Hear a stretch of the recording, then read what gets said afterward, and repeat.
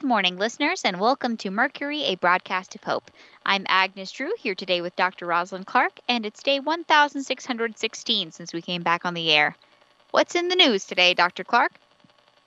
A really interesting letter that found its way to the station today. The actual text is somewhat long and detailed, so I'm not going to read it verbatim. But what it says in a nutshell is that there's an area in the middle of the country where there aren't a lot of zombies currently. So things have gotten back to some kind of normal, minus the lack of electricity and internet, of course. That's really exciting that can even happen. Does that mean they're able to do things like have outdoor parties and make lots of noise without attracting zombies? For the most part, yes. And it's also giving them some freedom of movement without having to be on a state of constant high alert. Honestly, the idea of being able to go outside without looking over your shoulder the whole time sounds so relaxing to me. That does sound like heaven. But you said there weren't a lot of zombies. Surely there are still some around? Yes, actually, so it's not quite 100% back to normal. The letter says that they're thinly spaced enough that when someone is attacked by a zombie, they can put up a bright green cloth at the side of the attack. It's kind of a combination memorial and indication for others that a zombie's in the area and to be more careful. That sounds like what they did at the Sunbardens in India. You mean that mangrove area where all those rivers intersected? Yes, they would do that exact same thing, except the cloths were red, and they didn't indicate zombie attack, but tiger attack. I'm not familiar with this. What else can you tell me about it? It's been a while since I read about it, so I don't remember all of it, but basically, there's a part of it that's been set aside as a tiger reserve where people aren't supposed to go. But the population has increased so much, and some of the area got hit by a cyclone, which made a lot of the water so salty that they couldn't use it to water crops. So they have to go in there sometimes for supplies.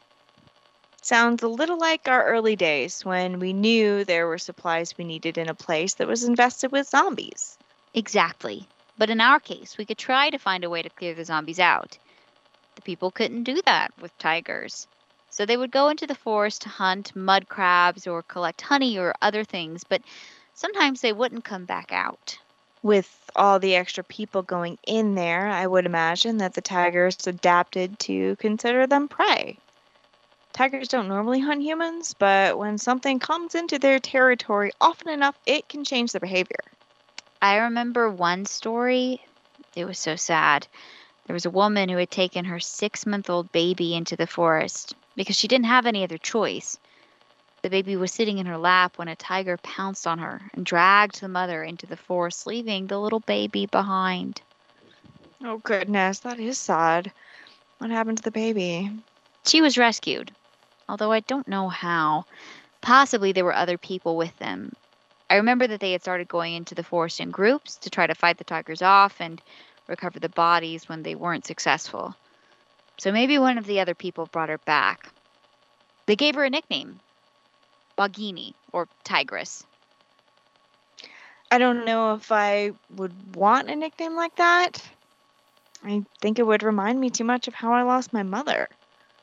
I agree, but I don't know a lot about the culture in India, so maybe they think about it differently.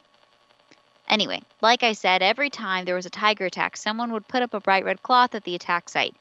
It would be a sign of mourning, but it would also mark the location as a place of worship for Bano Bibi, the forest goddess.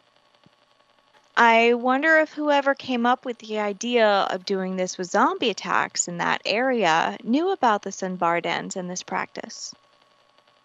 I would say they'd have to. It's too similar. And that also makes me wonder if any of the modern polytheistic religions, such as Hinduism or Shintoism, just to name two, have adapted their beliefs to include deities to protect them from zombies. I would think so, but I don't know enough about them to know how that would happen. Neither do I, and I'm not sure where I might go to find out. I guess I can just put that on the list of things to try to find out about and study when this is all over and free flow of information is a thing again. That's all the news I had. Did you have anything, Dr. Clark? No, I think we're good to wrap this up. We'll be back tomorrow, listeners.